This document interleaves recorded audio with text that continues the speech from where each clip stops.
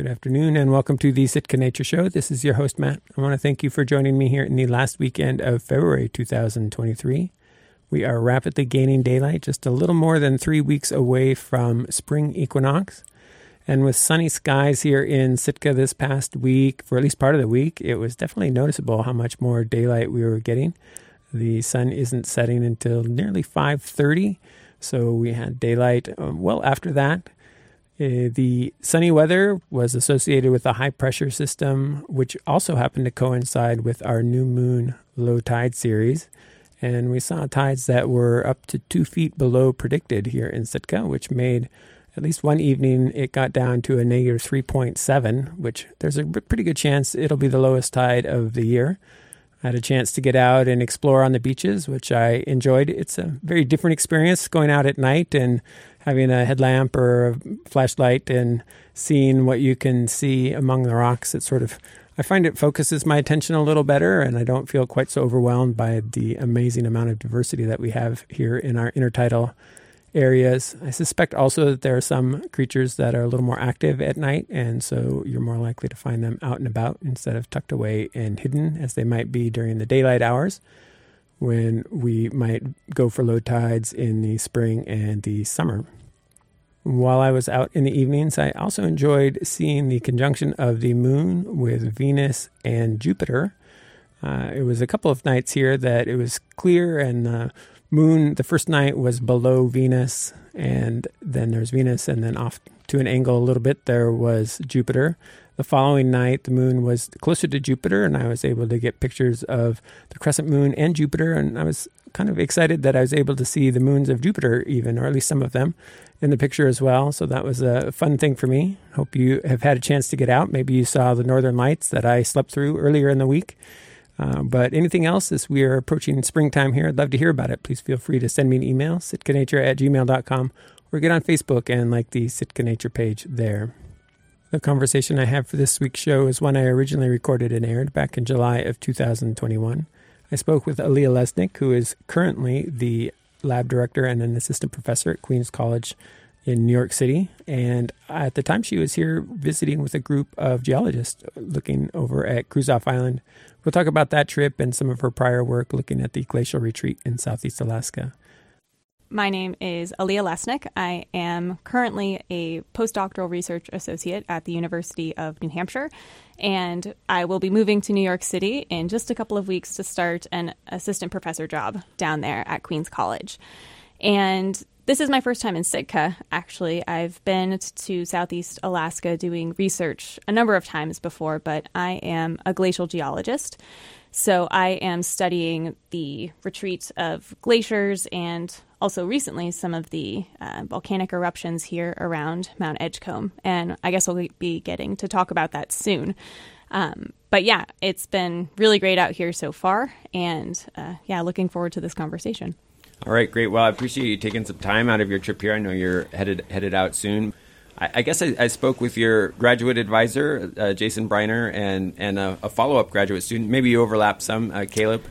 No. He came in right after I left. Okay, so he was the following one, and I think continued some of that. So I got a little bit of a background on kind of some of that work. But if I understand it correctly, basically you're dating how old rocks are, how long they've been exposed, essentially, and that gives you a sense of, well, if the glaciers came and peeled stuff off and then retreated, then you get an exposure. If you can date that how long they've been exposed, that tells you when the ice wasn't there anymore. Is that? Yeah, that's exactly right. So we are essentially measuring how long those rock surfaces have been exposed to the atmosphere, and more specifically, cosmic radiation. So cosmic radiation are essentially these extremely high-energy particles like protons that are zooming through the galaxy. Originally, they came from supernova. So they're coming from really far away at really, really high speeds, and they come through space, down through Earth's atmosphere, and they essentially hit the elements in rocks at a really high speed. And those reactions knock particles off of the elements, like neutrons, and turn them into something else. And so we can measure those very rare isotopes or those very rare chemicals in the rocks to figure out how long those surfaces have been exposed, just like you said, which tells us, in this case, when the glacier retreated and left the area. So are they not present at all until they start getting bombarded, or is this something where you have to say, well, I know the baseline is this, and then there's this ratios and things? So there are some of these isotopes, these cosmogenic isotopes, that's what we call them, that can be present in some form. But the ones that we mostly use, like beryllium-10, that one is not present in rocks at all. The only way that we can have that in your rock is if those minerals are getting hit by those cosmic rays. Nice. Something that I don't really, I mean, I imagine it differs, depends on what you're studying, but like, how do you validate essentially a method like this? I don't know if you pioneered this method or not, but it's like... Oh, certainly not, no. Yeah. So it's a method that's been used, and presumably there's some process to say, this is what we think it's saying, but then how do you actually test that? Yeah, that's a really great question. Because one of the concepts that we need to know, or the factors we need to know, is the production rate of these isotopes, right? How quickly they're being produced in the rocks, which will tell us that we can use to calculate the duration of exposure. And we can calibrate these production rates by essentially using another dating method. So another way that we can use to figure out how long that surface has been exposed. One of the traditional ways of doing that is using radiocarbon dating.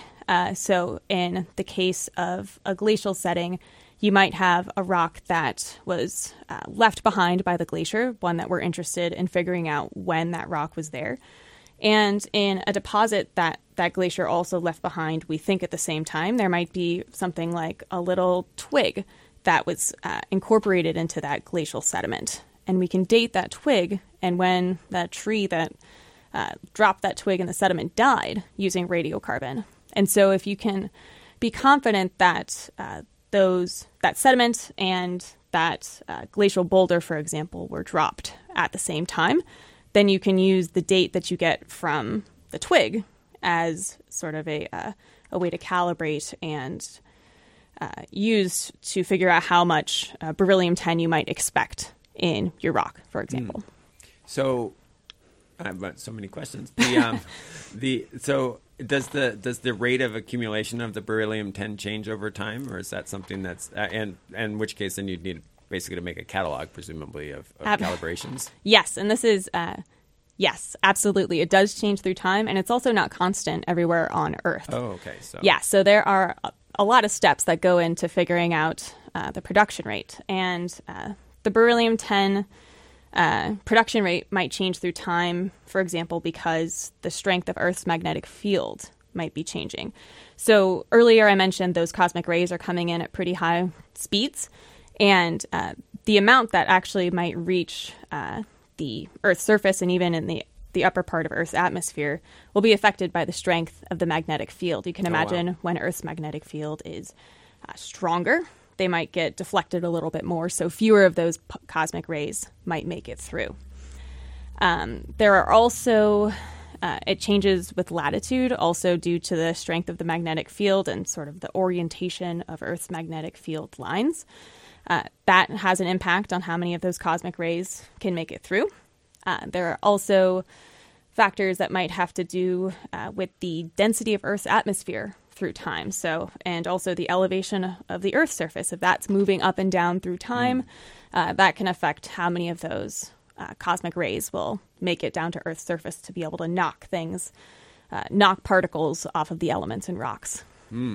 So, I mean, a lot of that seems like there's sort of pure physics considerations about this, but I imagine that in practice you're not trying to model all of that, but it's really more of an empirical, like here's how we calibrate for this area, right? And so, over this time frame. Yes, so there are actually some empirical measurements too. I forgot to mention that when I talked about just the calibration. There have been some studies where people will, take a piece of rock or of quartz, which is what we often use for beryllium-10. They'll take it up to the top of a mountain, sit it out there for 10 years, and then come back and see how much of these isotopes are in the rocks. That, it's a great way to do it. Obviously, it takes a really long time, especially for some of these isotopes, which aren't produced very often. They might only be 4 atoms being produced a year in a grain of a mineral. And so it's can be quite, you have to put it out there for a long time to get enough to measure, essentially. And so the way that we often do it is how I was describing before, measuring the age of something using a different technique and then measuring how much of these isotopes you have, and then using those pieces of information to back out what the production rate is. Yeah. But people do this all over the world, and it's a really an active area of research trying to gather these sites where we have essentially 2 or more ways of dating these surfaces. And there are people who do have these really complex physics models they take into account Earth's magnetic field and changes in Earth's atmosphere and how that might have changed through time. And the geologists who are actually using this method, that's all sort of hidden behind the computer in the programs that we use. But it's all definitely being considered. Yeah.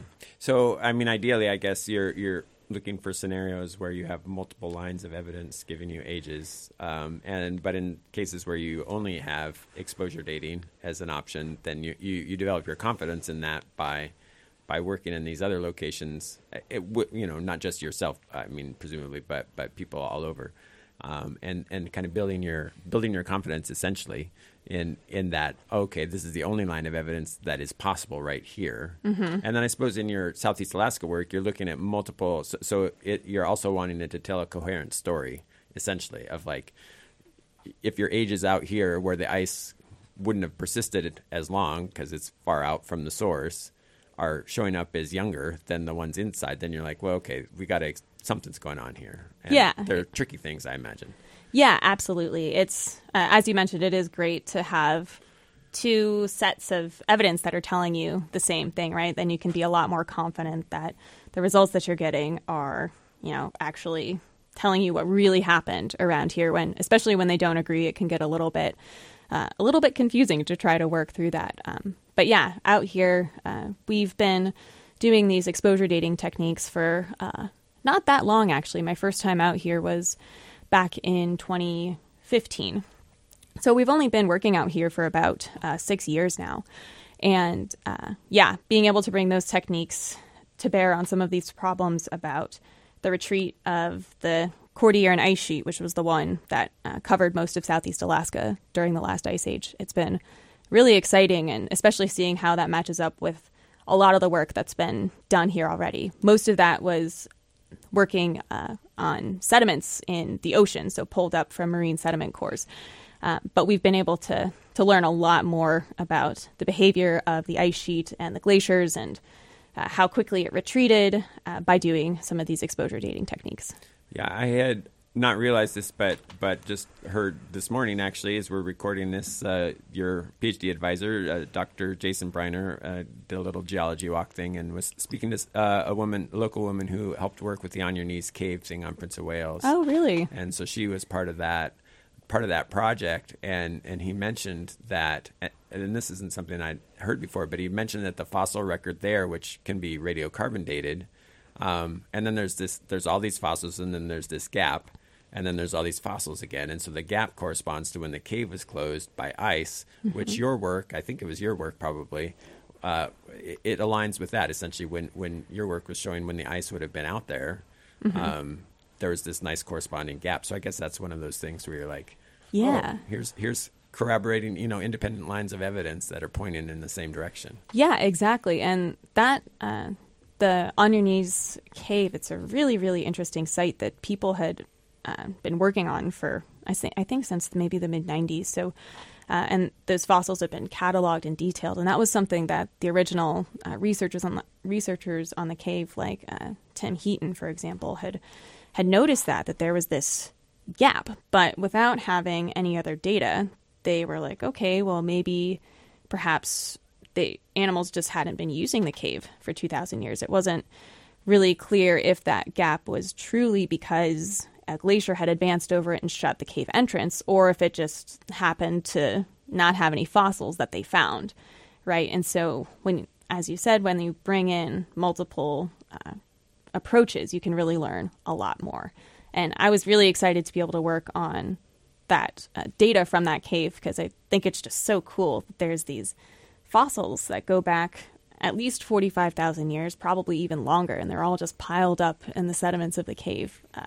And you can also, working with those working with those fossils, you can start to piece together what the environment was like too. For example, earlier in the record, we start to have certain animals that are found in the cave, like harbor seals. But then as you get closer to the Ice Age, we stopped seeing harbor seals and we start seeing oh my gosh, what are they called? The northern seals. Yeah, I the think the ringed Arctic seals. Yeah. ringed seals, right. Yeah. So we start to see ringed seals. And so that's telling you that the climate's getting colder. Perhaps sea ice is extending a little bit farther south than it did. And so you're starting to get those animals that live in a much colder environment. And we see those changes in the climate in the fossils that are preserved in the caves, which are, I guess maybe they're not technically fossils. I know subfossils or subfossils, like that, yeah. partial fossils, bones, either way. Yeah, I remember having a conversation once with Pat Druckenmiller, who's the curator of the paleontology at the Museum of the North, and I was like, okay, so what goes in the paleontological collection, and what goes in the mammalogy collection, and what goes in the anthropological collection, you know? And kind of looking at that, because there's these gray zones, you know, if you find whale bones that were associated with human settlement, for example, is that anthropology or is that mammalogy or are they old enough that they end up in paleontology? And he says, well, it's a gray zone. They kind of, they work it out as long as they're all cataloged and somebody can access them, I guess. But I don't know when something technically becomes a fossil or not. So yeah, it is something I hadn't, I hadn't thought about until that conversation with him. And it was like, oh yeah, I guess. It is vague, but right. You know, all those things. So the work that you did then on southern Southeast Alaska. So were you like mapping over time, essentially the extent of? I guess you can't really tell when the glacier is coming. You're describing when it's leaving primarily. Yeah. So actually, from that On Your Knees cave site, we're interpreting that gap in the fossils fossils bones, the gap in the animal bones preserved in the cave. We're interpreting that as the ice advancing over the site. So this is actually kind of a rare case where we do have, we think, a date on the advance of the ice sheet over this region, which was about 20,000 years ago. And then with the exposure dating that we're doing on the rocks, we think that ice is pulling back from the islands that are currently exposed, like Sumez Island and Dall Island and Warren Island, around 17,000 years ago. And are you? I mean, my understanding is you didn't do any kind of lake sediment coring, but is that something that others are doing that then gets correlated as well with the different sorts of sediment that show up depending on where the ice is and what it's doing?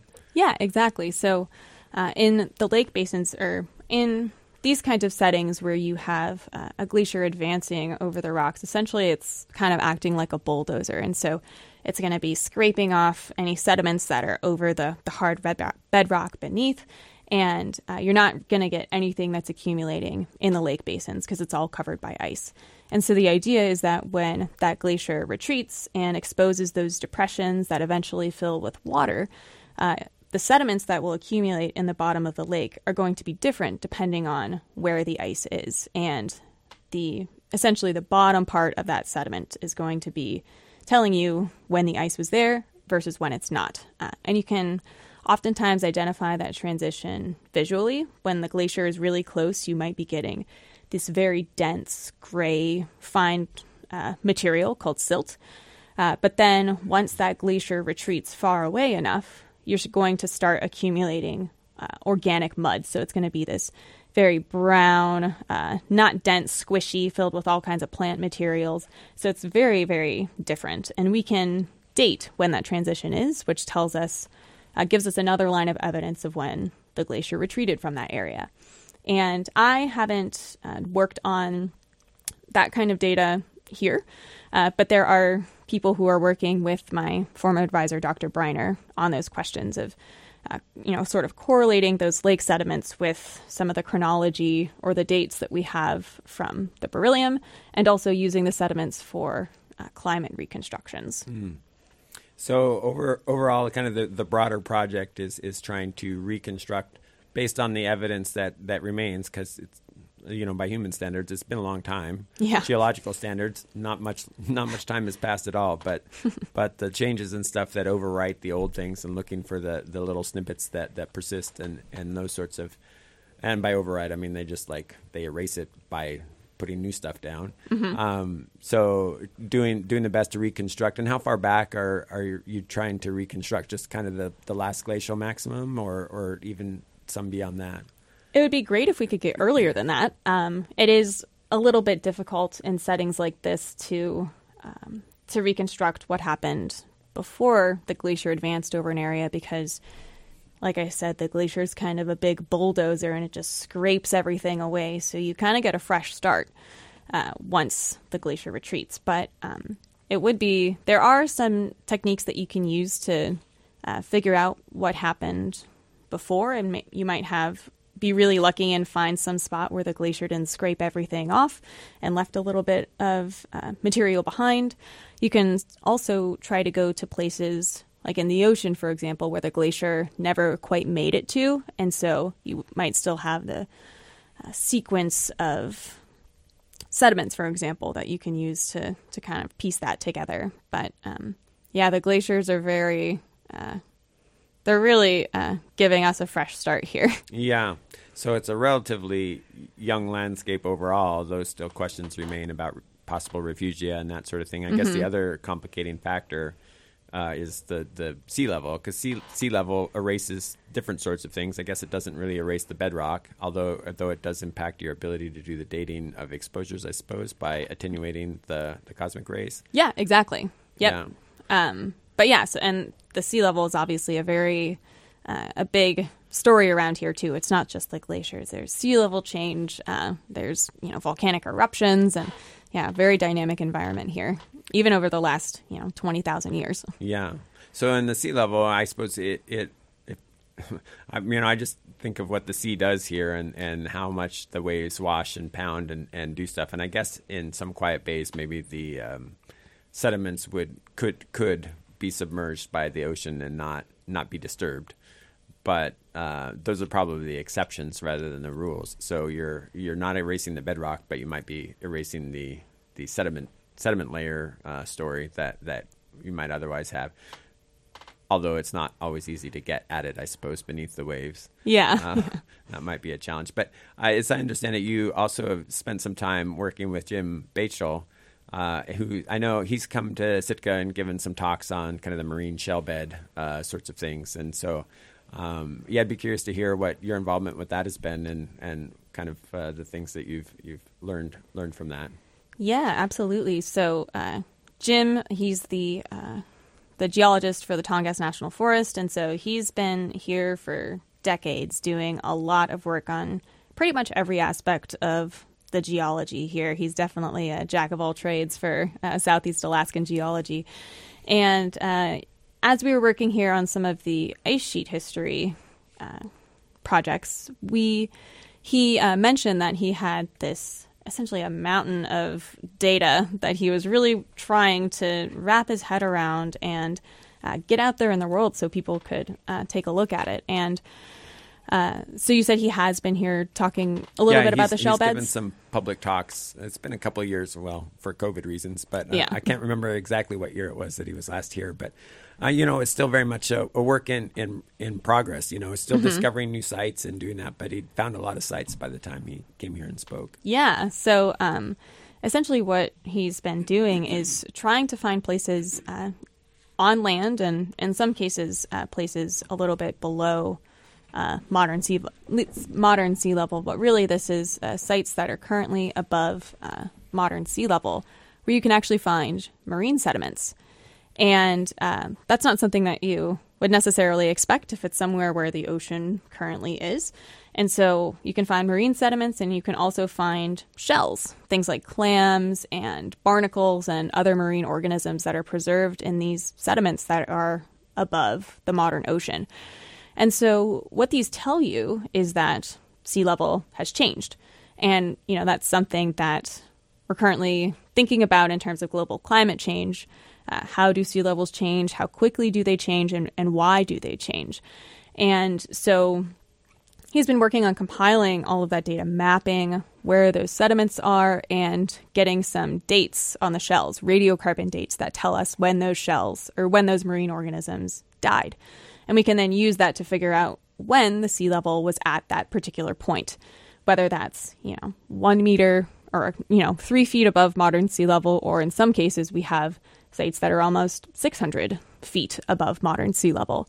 So Jim has been working on that along with his colleagues at the Forest Service for decades now. And I was sort of brought in to help interpret some of the data, especially because of the work that we had been doing with the retreat of the ice sheet and just the general recent geologic history of the region. And the paper has been accepted and will be coming out hopefully pretty soon in an open access journal, so people will be able to take a look at it.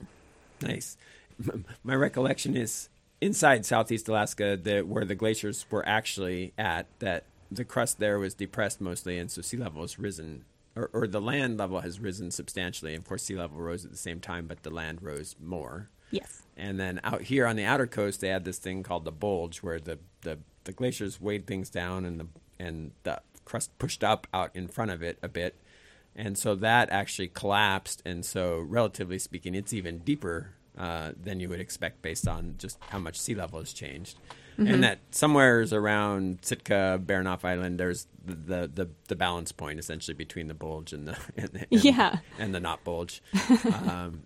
So this is something that I'd heard him talk about this before, and I'd heard about a place in the Sitka area, De Graaf Bay, where they'd found he was always saying marine clam beds in growth position at a tide level that was, and that's the tricky thing here, is that it's not really out of the intertidal range here in Sitka yet. So, when we walk by shells, we're just like, oh well, it's the beach. What do you expect? Mm-hmm. And shells wash up on the beach all the time, but the difference is these are still embedded in the mud, and they're still there, like clams are growing. And so he showed us these past couple of days. At a place that I've walked over many times, and there's all these clams in the creek, and I at some level I saw them, but I never really they weren't significant to me. I mean, I was like, okay, yeah, so there's clamshells in the creek, yeah, that's it's the beach. What do you expect? But it turns out those clamshells are like several thousand years old. Yeah, and, like 8,000 years old. the oldest ones there, and so it was kind of really interesting to think about that, and what he pointed out was that those clams, the butter clams and whatnot, grow it kind of, I think, within a meter of the 0 foot tide. And those are now at the highest storm tide level. So that's, I don't know how many feet that ends up being, 10, 15 feet or something above where they would have been growing. And so that's that's our local Sitka example. I think, there are lots of them throughout Southeast. You'd know better than I would, because you probably had to deal with all the data and try and put it into digestible forms. Yeah, we've got data going all the way up through Juneau and kind of around the Glacier Bay region down through Ketchikan. So we're covering pretty much the entire Southeast Alaska region with this data set. And yeah, it's really variable too, where you find these shells and how old they are. Up by Juneau is really where we have shells that tell us that relative sea level has changed almost 600 feet, if I'm doing the conversion from meters to feet correctly. But nearly 600 feet of change, because that area underneath Juneau was just so pressed down by the glaciers.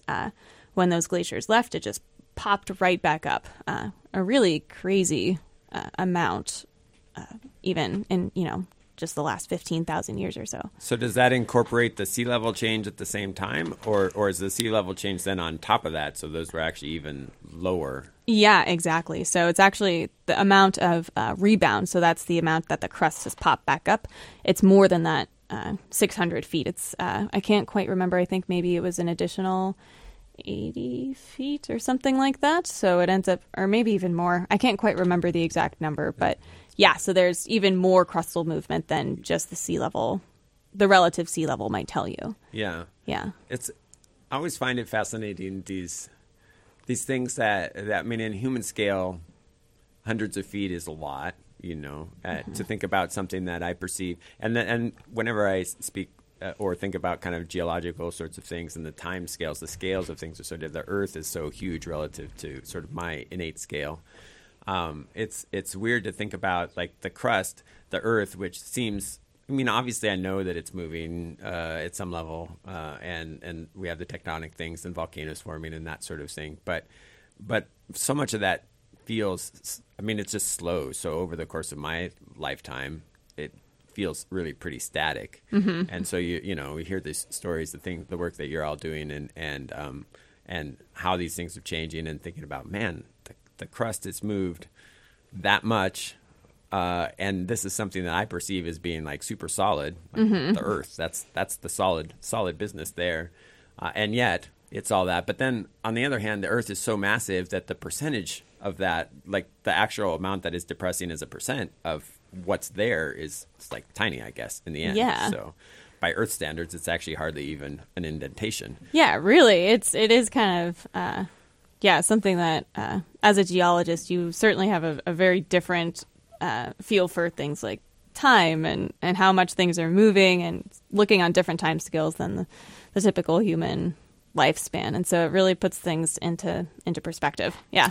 So is that something that I guess I'm not quite sure. You've been obviously doing geology seriously for a while. You're working in more recent geology, not like the deep time sort of hundreds of millions. And I suppose some people are even working billion-year-old geology kind of things. Like how is that? Do you have an awareness of how your sense of time and sort of your place in it has shifted as a result of kind of working in these much longer time scales, and kind of, the human mind is really remarkably adaptable, and sort of the things that the information and the data and the models that you feed it then tend to propagate back out again. And so you start to see things differently in light of those. And having not done that kind of thing myself, I'm just kind of curious if that's something that you've noticed, or if it just kind of organically happened, and you can kind of look back and go, well, it used to be different maybe, but I don't quite remember anymore. Yeah, that's a really great question. I think in the university that I'm at now, I occasionally teach a class called Earth History. That's basically a survey of all 4.6 billion years of what we know about has happened on Earth. And we actually even go back to the Big Bang. So over the course of the class, we're talking about, 13.7 billion years of history. And as I'm teaching this class, I'm still constantly just having my mind boggled by the scale of the times that we're talking about. I mean, it almost doesn't even make sense to my mind, like how long it is, because, in your day-to-day life, you're thinking, oh yeah, a year, maybe kind of long, 5 years, definitely starting to feel a bit long. But then at work, we're saying, oh, it retreated really quickly. It took 3,000 years, and that's like the blink of an eye, geologically speaking. So I definitely do notice that contrast in terms of how I think about time. And I don't know. Now I'm starting to freak out a little bit by the length of Earth history. So it's funny. One of the things that I do when I teach math sometimes is just give a little quiz, just for fun, and it is entirely to sort of illuminate the ways in which humans, most of us, we don't really like. One of the ways to describe is we tend to think logarithmically, and so we tend to shrink large numbers, relatively speaking, and emphasize small numbers, relatively speaking. And so I'll ask a question of my students and say, all right, so to the nearest sensible time units, how long is 1,000,000 seconds, 1,000,000,000 seconds, and 1,000,000,000,000 seconds? I don't expect them to know, and if they thought about it, which I don't encourage them to do, I just ask that and say, just put your gut feeling down. What do you think? What do you think this is? 1,000,000 seconds, 1,000,000,000 seconds, and 1,000,000,000,000 seconds. Well, I mean, 1,000,000 to 1,000,000,000, that's really not that much difference. It's just 3 zeros, right? But that's 3 orders of magnitude as you think about the math. But in our mind, it's like, oh, that's just 3 zeros. It's 1,000 times more. And then, of course, 1,000,000,000 to 1,000,000,000,000 is the same. And we deal with these kind of orders of magnitude mostly in the context of like financial stuff at these points, local, state, and federal sorts of budget. That's where we'll see those sorts of numbers. And, you're just getting into the billions, in terms of ages in geology. But 1,000,000 seconds is 11 days. So it's not, and often people's guesses are pretty close to that. 1,000,000,000 seconds is 31 years. And mostly people are putting like a year or two, right? So if you think about Well, it's 1,000 times greater. That's 11,000 days. Well, how long is 11? Well, that's a lot of years all of a sudden when you think about it that way, but you don't think about it as multiplying by 1,000. You just are like, oh, it's just a billion, so it's not that much more, right? And then you go to a trillion. Well, then you're at 32,000 years. You go from like 32-ish years to 32,000 years, and it's 3 orders of magnitude. I mean, the math checks out, but that's not how we feel it. And so you really kind of have to train yourself to think about it in those terms. And I imagine that's part of what, dealing with these long time scales, especially when you start to get into the tens of millions, hundreds of millions, even into the billion years, you've got to really kind of go, okay, what does that actually mean in terms of how much can happen in that time frame? Right, exactly. You think about, all these changes that we've been describing, the waxing and waning of ice sheets that covered up to 30% of Earth's land surface and all these volcanic eruptions happening. You have, new continents being created, oceans opening up and closing and totally disappearing. And when you think about it in terms of, okay, how many years is that? It ends up seeming like a long time because it is. Yeah. Right. But you have to put it in the perspective. I have there's a colleague at a university that I was at who's more of an atmospheric scientist, and he was in a meeting with us. We were talking about a paper, and he told us that something was happening, crazy slowly in the atmosphere, that it was this process that happened so slow. And we were like, whoa, so what kind of timescales are you talking? And he's like, oh, yeah, well, I'm an atmospheric scientist, so it's really like, half a day is really slow. And we were like, okay, we were thinking slow for a geologist is very different to most people. Yeah. Well, the scales, of time and space and distance, the astrophysicists that are like, oh, galaxy wide. And then, there's these wonderful YouTube videos that kind of go through some of those sense of scale things, especially with the universe. And you're like, wow.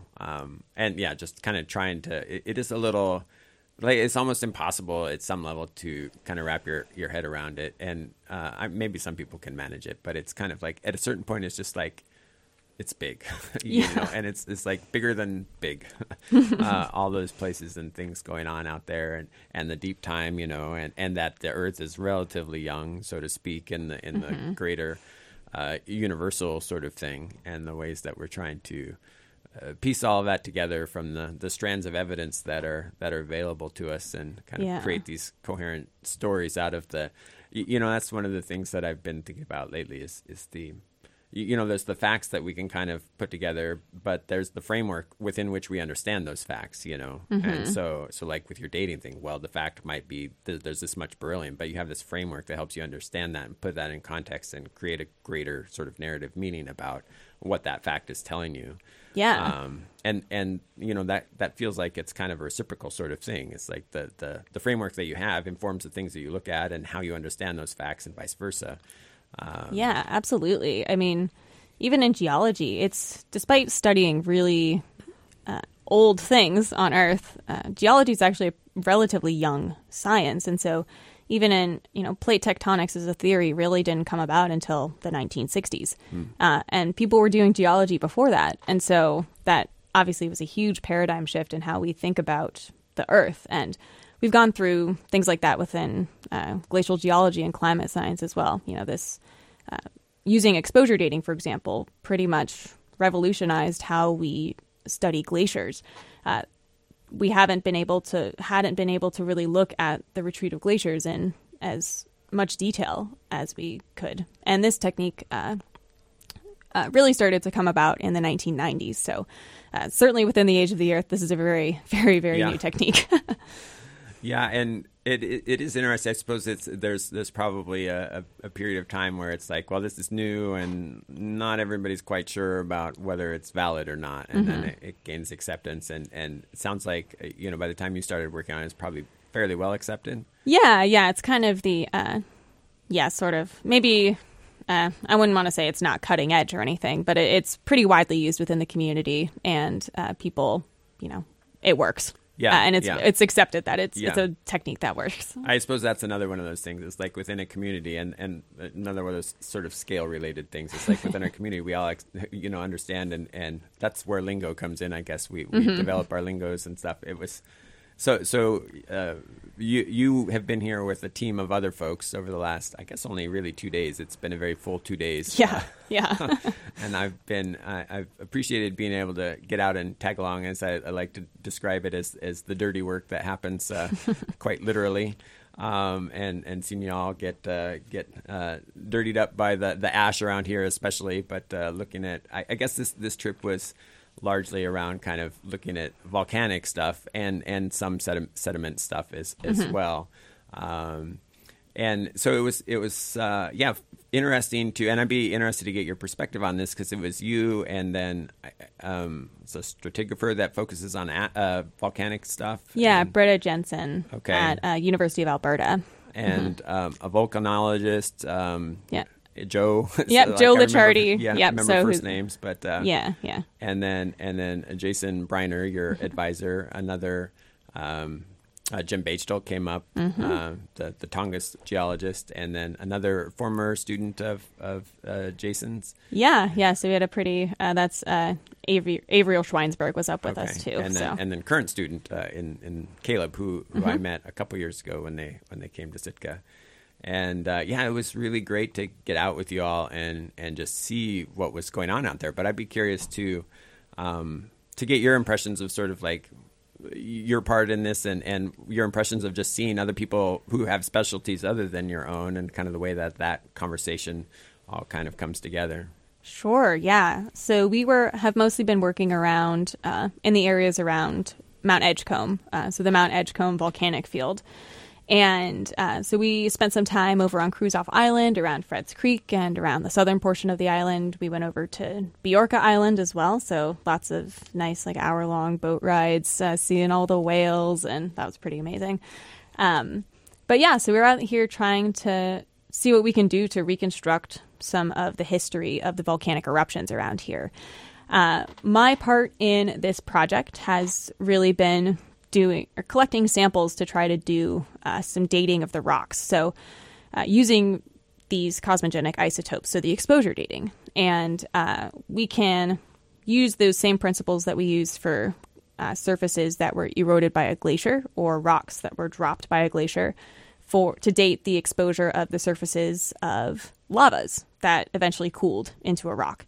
And so we've been collecting some samples from some of the basaltic lava flows from around the volcanic field, and we're going to see what we can learn from them, from how long they've been exposed, and also by measuring other isotopes within the rocks to see when that lava was actually erupted.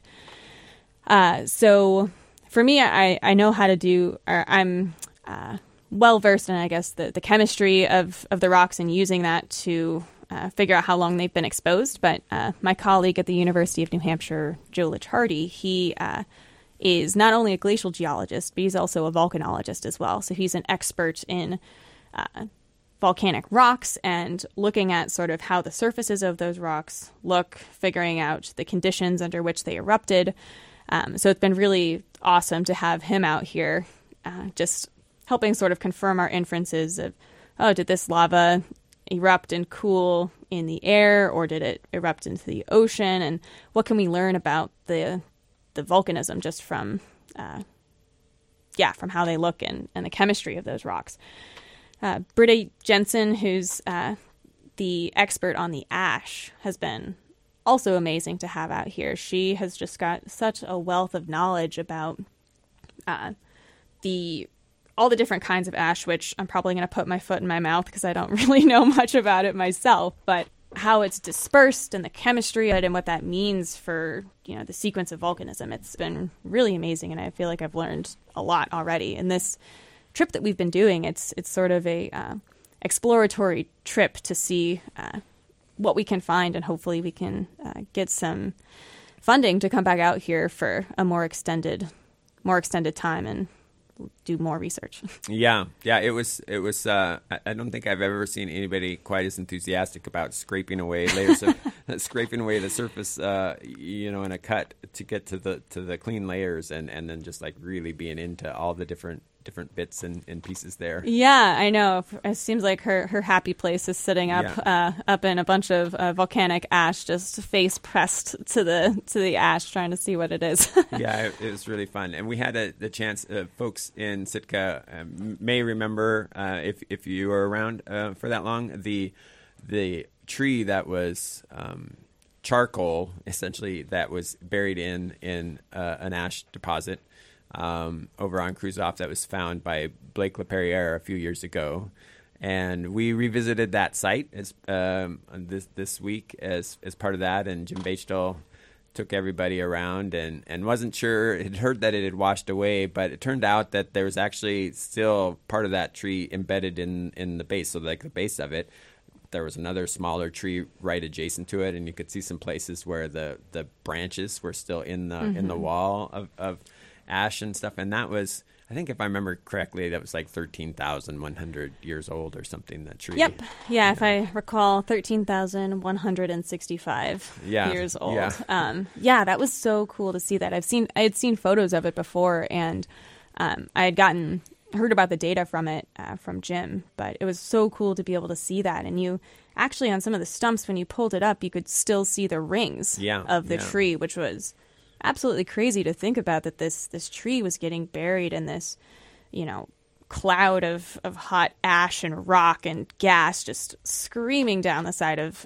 Mount Edgecombe, and the trees somehow, burnt to a crisp, but still standing there. Yeah. Yeah. It made me wonder if, like, presumably it was alive when the stuff surrounded it, and then I guess, like, my understanding or guess, I guess it's probably, understanding's maybe a bit strong, but my guess was that it basically cooked in place, but I wondered how long that would take. Like, how long does it take to char something when there's no oxygen available to it? Presumably that's an anoxic environment at that point, and so I was curious, like, how long did that stay hot? And they were, in sort of more modern situations, I guess it's the Valley of 10,000 Smokes, they call it, over in western Alaska Peninsula, that erupted and was smoking, still steaming for like 20 years or something, where the ash had fallen. And so I guess, there's more contemporary accounts where you can observe things directly and see that, stuff can stay hot for a long time. Mm-hmm. And the other thing that was sort of amazing to me, I hadn't really thought about it before. That's right at sea level, right at the storm, just above the storm surge kind of level right now, at current sea level. But then I asked, well, so where was this? Where was the ocean at the time? And they're like, oh, it was like, I don't know, was it 80 meters below current or something? Yeah, it was something ridiculous. And I was like, oh, so the sea was way out there. This was like up mid slope or something on this mountain. And so presumably there was a whole forest there. And, if you were to bring out your excavator and dig through that stuff, you'd find more trees. But it was just kind of wild. Again, 13,000 years ago, not that long ago in the history of the Earth standards, long time ago in terms of human standards. But wild to just kind of think about what that means and sort of reconstructing in your mind what that might have looked like at the time. Yeah, probably would have been pretty bad time if you were Right. out there. Yeah. Out there. Yeah. Good time to be somewhere else. Yeah, for sure. In that moment. And so what were some of the highlights for you of that you were able to observe here that sort of, I guess, that were particularly intriguing? I mean, we don't have to limit it to just geology. There were some other things that we're seeing, I'm sure. But what were some of the highlights for you? Yeah, that was pretty cool. We had to. It wasn't a super long walk up that creek, but it was definitely a little bit sketchy going all over those piles of logs, right. The too. drift log piles are sketchy. Yeah, gosh. Slippery, and some of them are moving loose. around. Yeah. And that was a little bit of a touchy situation to get up there. But that was really cool to be able to see that. Even just seeing Mount Edgecombe. I mean, I grew up in Florida. And I went to grad school in Buffalo, New York, and now I'm in New Hampshire. And so I've really not seen very many volcanoes in my life. And to just have one here that you can see from town on a clear day, which most of them have been since I've been here, which has been great. But being able to just, look out the window and see this beautiful volcano has been really, really cool. And just, I don't know. Obviously, I think all the rocks are really exciting. We've seen some really interesting formations in some of these lavas around Kruzof Island and on Lazaria Island that form because of how the lava cools. It makes these really crazy hexagonal shapes that in this case are sort of bent over, and very interesting to think about how those might have formed and what they mean about when the lava erupted. So that's been really awesome to see. It's really been a crash course for me in volcanic rocks, because that's not something I've looked at a lot before. And on the non-geology side of things, yesterday we did get to see some orcas off the south side of Kruzof Island, which I've never seen in the wild before. And they were really putting on a show for us. Yeah, they were hopping out of the water. Well, hopping, it's probably not quite the right verb, but they were coming out of the water in any case, and tail smacking. And it was like we'd gone out there to look at this particular geologic formation, which was also really cool, but it was sort of upstaged by the by the orcas there for a minute. Which is kind of funny. And the horned puffins, I guess, were out there too. Yeah. Oh, you got some really nice photos of those puffins. It was fun to see those. But yeah, I had never been to that point. I was out all the way out to basically Cape Edgecombe, and this kind of amphitheater, like little cove out there with like the bizarre layers, the thick layers of, I guess that's all still basalt, but just there's maybe some other kind of volcanic rock. I didn't totally catch what people were shouting back at forth from each other on the boat. But yeah, very cool. There's all these sea caves that are really tall. Mm-hmm. So yeah, it's really spectacular landscape. Yeah, it feels a little. I mean, just as a sort of somebody that has a lot of local experience, but not a lot of expertise in any geology, certainly. A little bit like drinking from the fire hose.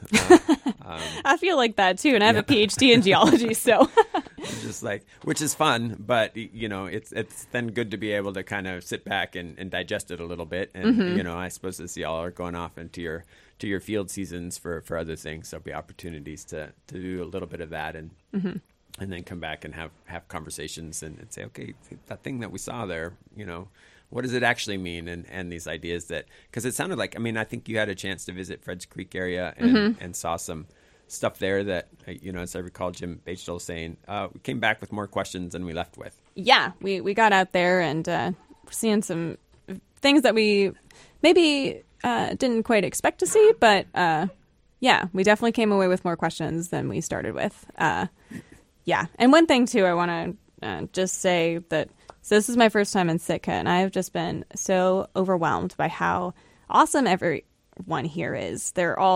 So many people have been interested in what we're doing. We've had great conversations with, our boat captains who have been taking us out to Kruzof and Biorka, some of the people in town who came to this geology walk that we did this morning, although I guess this will be airing tomorrow. Yeah. But so yesterday morning, I suppose.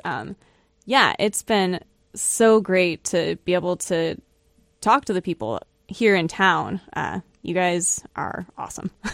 Yeah, there's definitely a healthy contingent of folks that are interested, and even more that have mentioned to me, oh yeah, that sounds really cool, I wish I could go, or there's very much an interest in the especially the recent geologic history, but even deeper geologic history. The challenge sometimes is to get it communicated in a way that makes sense to some of us who don't necessarily have all the background to understand. And that's one of the things I really appreciate about talking with you all is like I had the feeling that everybody was like certainly willing to explain things in ways that were less efficient. And, I understand the value of lingo for just efficient, dense communication.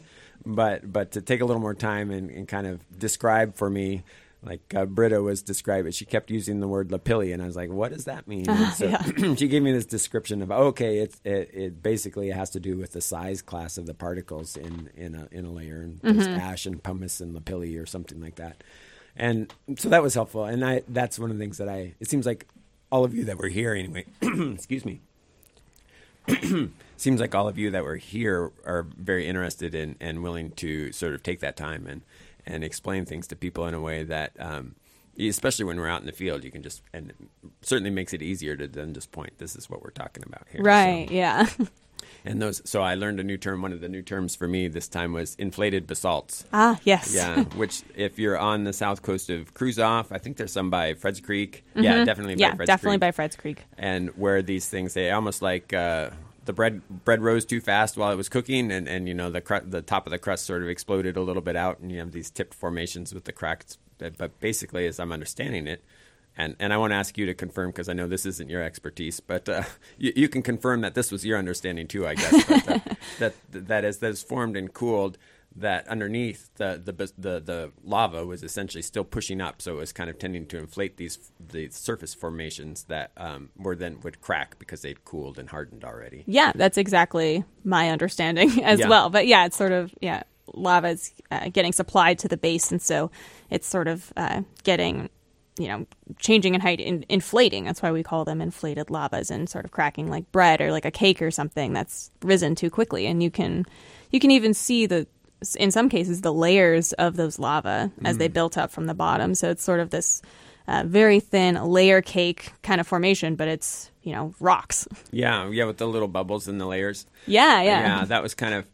It was when folks might have been out on a lake in the winter, and you'll see these layers of bubbles as the ice freezes down, and as I was out there discussing it, it's like, oh, so that's it would have probably happened slower with the lava, but essentially as the lava cooled and hardened, the bubbles reached the surface, the lower surface of that hardened stuff, and then there's kind of a layer that forms there, and for folks that know, there's things that you can then conclude about the formation and how it happened and the process and so forth. I'm not one of those folks, so but it was interesting to at least start to kind of have that door cracked open a little bit to understanding what that means to people who study that and are able to interpret that. Yeah, yeah, definitely, and it's always really fun being out in the field too, because even the people who are experts on some particular thing, there's always something a little bit different about every spot. So I feel like at least once everyone's kind of standing around going, oh, what's going on here? Yeah. I got the impression that happened several times over the course of the I know, maybe I'm being too generous, but there was definitely, like we said, more questions than we started with, that's for sure. Which is, and based on what I observed and sort of my own experience, that's part of what makes it intriguing. And it's like, there's questions here that are really interesting, and we want to try and to be clear for folks, there's a Mount Edgecombe pamphlet that's kind of got a nice summary of the work that's been done. There's been a fair amount of work done, but with the techniques that have been pioneered, as I understand it, in the last decade since that work was done, like there's a lot more that could be said and refined about our understanding of that volcanic field. Yeah, absolutely. I think a lot of the work on the volcanic history up until very recently was 80s and 90s. So we've had a lot of advances in techniques, so we can ask different questions and learn a lot more than they could at the time. Yeah. Well, I will look forward, cross my fingers that y'all figure out a way to keep coming back and we'll be back. Yeah. And doing this is a lot of fun to get out. And as we wrap up here, anything else you'd like to mention? Not that comes to mind. Just a big thank you to you and everybody in town. This has been a whirlwind, but a really amazing experience. And we will hopefully be back at least next summer, maybe more. Yeah. Well, I hope the rest of your field season goes well. I know you're headed out of here and into, was it like Wyoming or something? Yep, Grand Teton National Park. Yep. And working elsewhere. So hope that goes well. And thanks for talking to me. Yeah, thank you so much. You've been listening to a conversation I recorded and originally aired back in July of 2021. I was speaking with Alia Lesnek, who is currently an assistant professor and lab director of the Glaciers and Climate Lab at Queens College in New York City. I want to thank her for taking some time to visit with me during her brief trip here in Sitka that summer. I want to thank you also for joining me here on the Sitka Nature Show this week. As always, I'd love to hear what you're seeing out there. Please feel free to send me an email, sitkanature@gmail.com, or get on Facebook and like the Sitka Nature page there. Until next time, this has been Matt on the Sitka Nature Show, KCAW, Sitka.